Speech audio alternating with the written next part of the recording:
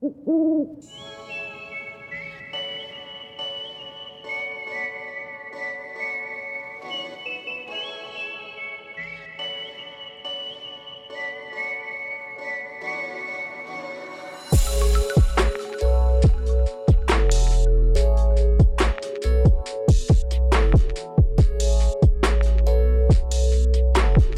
back to the I'll Talk podcast. I'm your host, Jacob Camilleri. Today we are chatting with Elections Board Chairman Kevin Carey to talk about all things Convocation elections. Thanks for joining me on the podcast, Kevin. Oh, thanks, Jacob, for having me. I'm happy to be here. Absolutely, brother. It's great to not only have you on the podcast today, but, I just want to say thank you for your continued dedication to Sigma Pi. It's been great to not only get to know you as a volunteer, but, I was even able to get to know you as an undergraduate and kind of see your leadership back then and kind of where it's continued now to today. So, thank you for everything that you continue to do for Sigma Pi. Of course, this is my 10th year as a volunteer. I was just looking back when I first became a province archon. And so I have loved every minute of it in so many ways, and getting to know our undergraduates and, of course, our staff and our volunteers across the years. That's amazing to hear. Well, Kevin, as you know, our historic 55th and 56th convocation is just days away. Before we dive into election questions, tell us a little bit about your experience at convocation. Which ones have you attended, and do you have a favorite memory? Yeah, this will be my third convocation, and I was never able to attend as an undergraduate student. So all of mine have been as a volunteer and alumnus of the organization. My first one was in Las Vegas, which was quite the experience. It was my first time in Las Vegas, and I was like, oh gosh, we're having convocation in Vegas. I said, this will be both business focused, but will be fun. And it certainly was. And then getting to see Niagara Falls was, certainly a highlight for me. One of those wonders that you want to travel to, but you never make the time to travel up there. So it was really nice to be able to be in Niagara, in the scenery of that space. I think for me, convocation has been the place where I felt like a lot of my lifelong relationships with brothers started.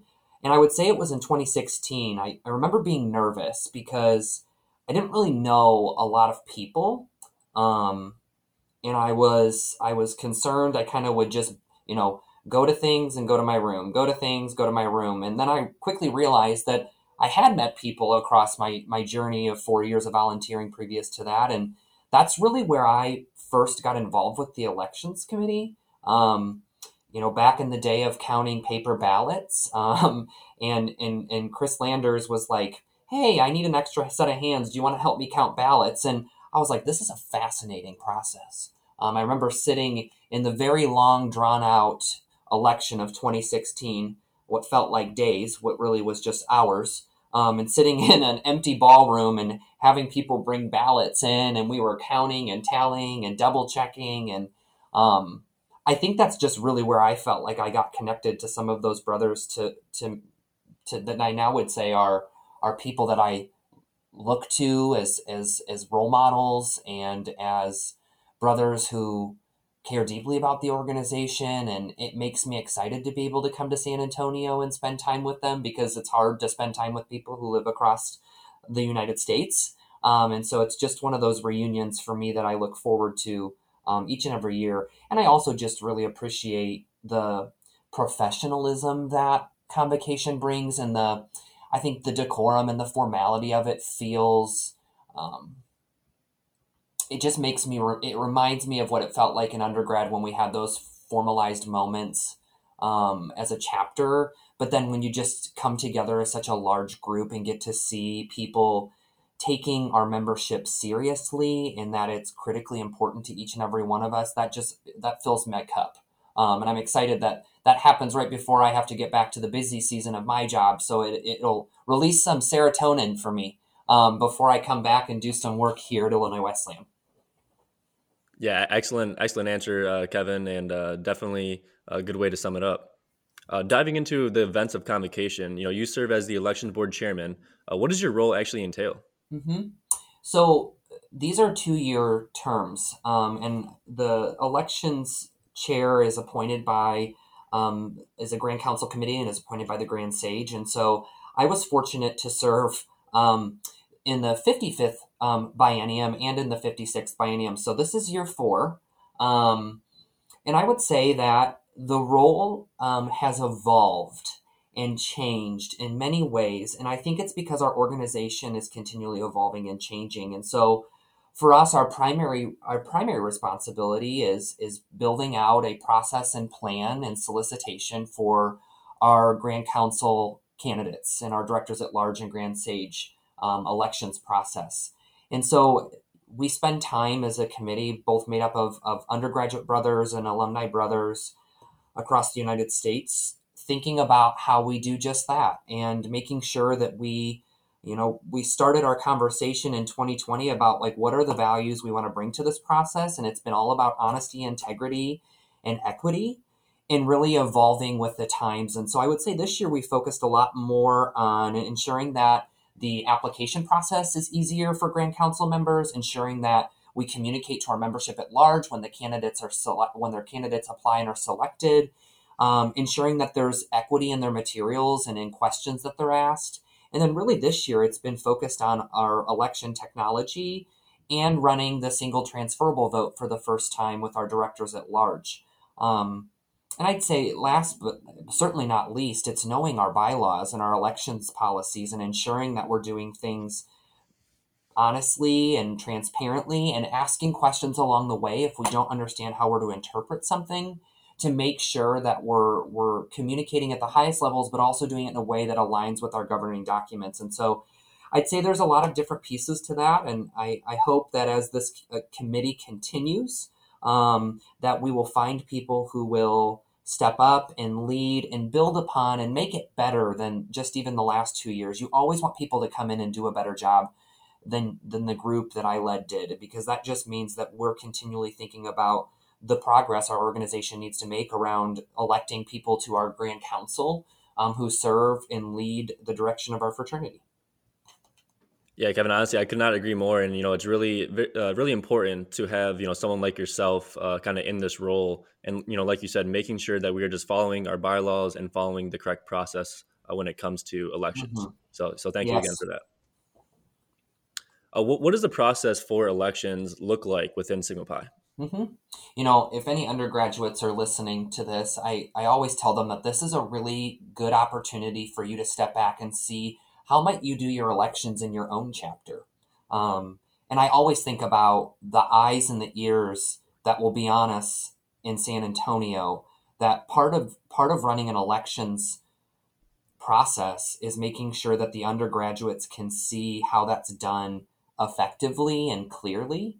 And that brings some pressure, right? Because you want to make sure that you're instilling new ways of thinking, and that fairness and honesty in the process is important with the highest levels of communication. And so when we gather for elections at the 55th and 56th convocation in just a few weeks, really days, we are we are going to bring people together. And of course, people are aware of our Grand Sage and Director at Large candidates.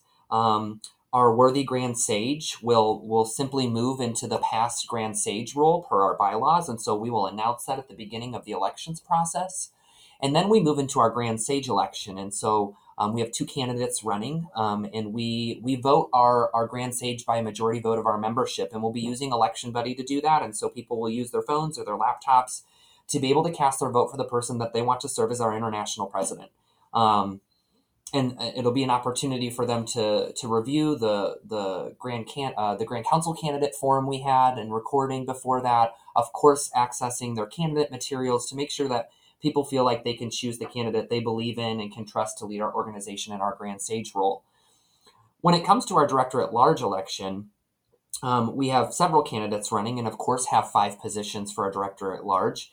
And if many of you recall, a couple years ago, we moved away from electing by our ritual positions, so electing Grand Second, Grand Third, Grand Fourth, Herald, and our Grand First Counselor, and moving into a Director at Large and letting that Grand Council select who serves in those roles to best fit the skills that they may bring. So if someone comes in with a finance background, they might be better suited for the Grand Third role. Someone who might have more liability, insurance, and risk assessment knowledge might be a better first counselor. And so, as people are thinking about who do they want to serve in these roles, they're going to sit down once they're elected and figure out where they're going to best position themselves in the organizational structure per our ritual positions.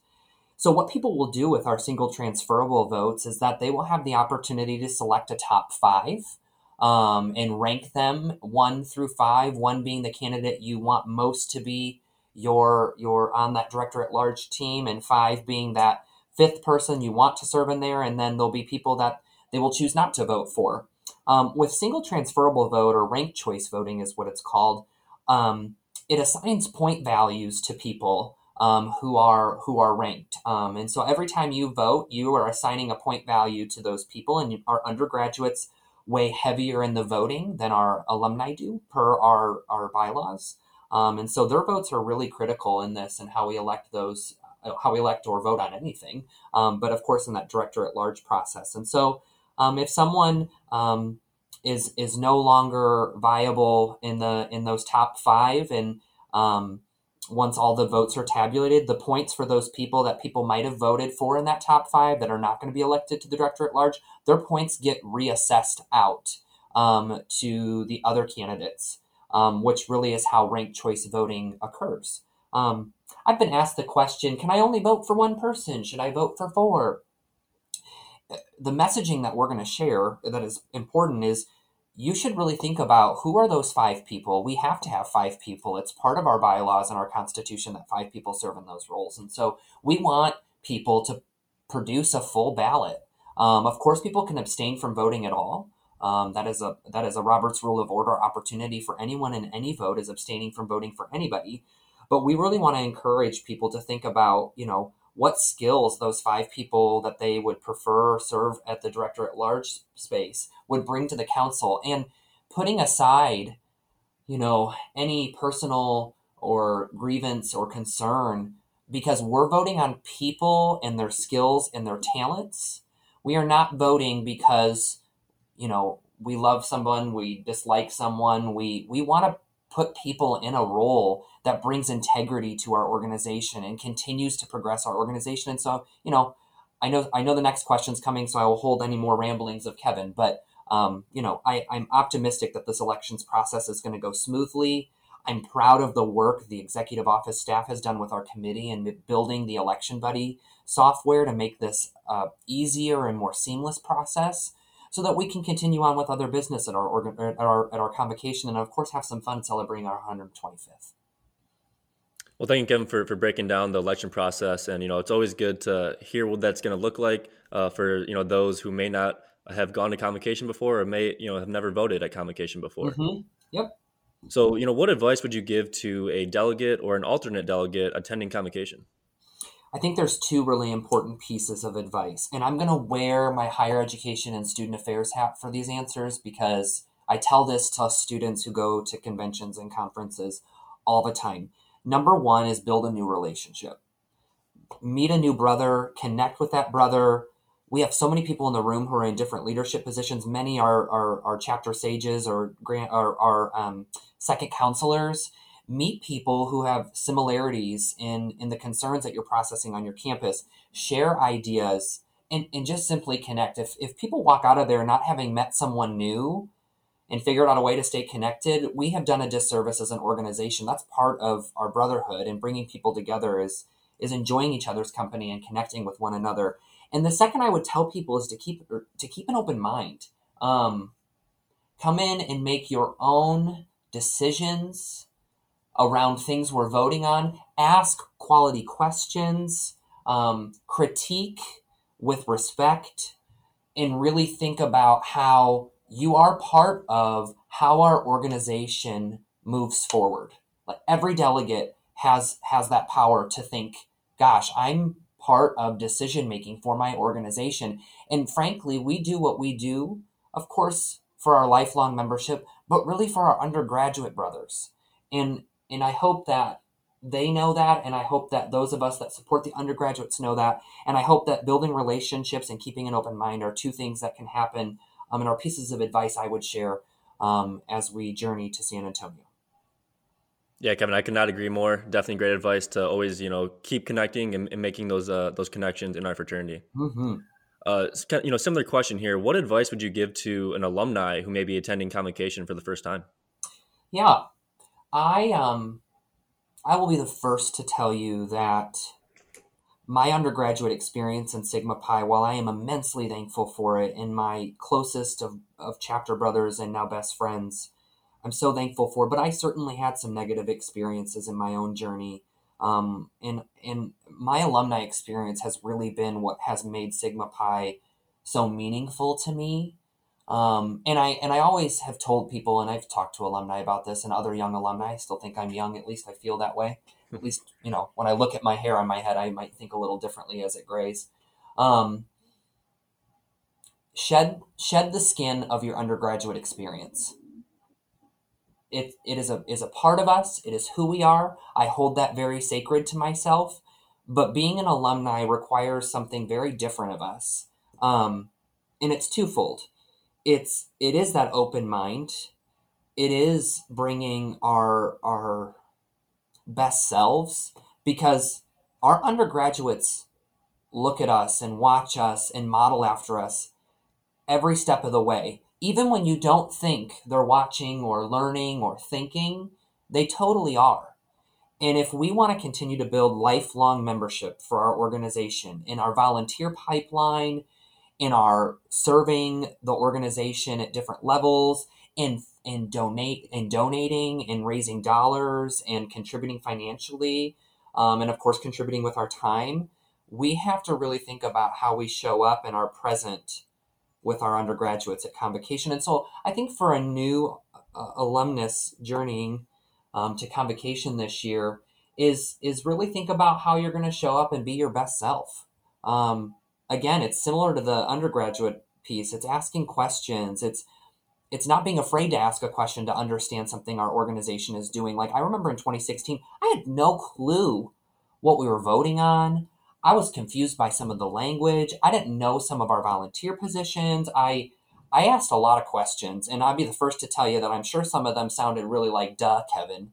But I feel like I'm a more informed Sigma Pi because of it. And so don't be afraid to do that. And if any young alumni are coming, please know that I'm always willing to be that person for you. I know, Jacob, you always are willing to do that for people. And I know several other alumni who are there would do the same. And so don't be afraid to ask those questions and build those relationships while you're there with us in San Antonio. Excellent, Kevin. Great answer. That'll wrap up today's discussion. Thank you for joining us for this episode of the Owl Talk podcast. And thank you to Kevin for answering all of our convocation questions. For everyone listening, make sure you hit subscribe and please leave a rating and review on your favorite podcast platform. And as always, I believe.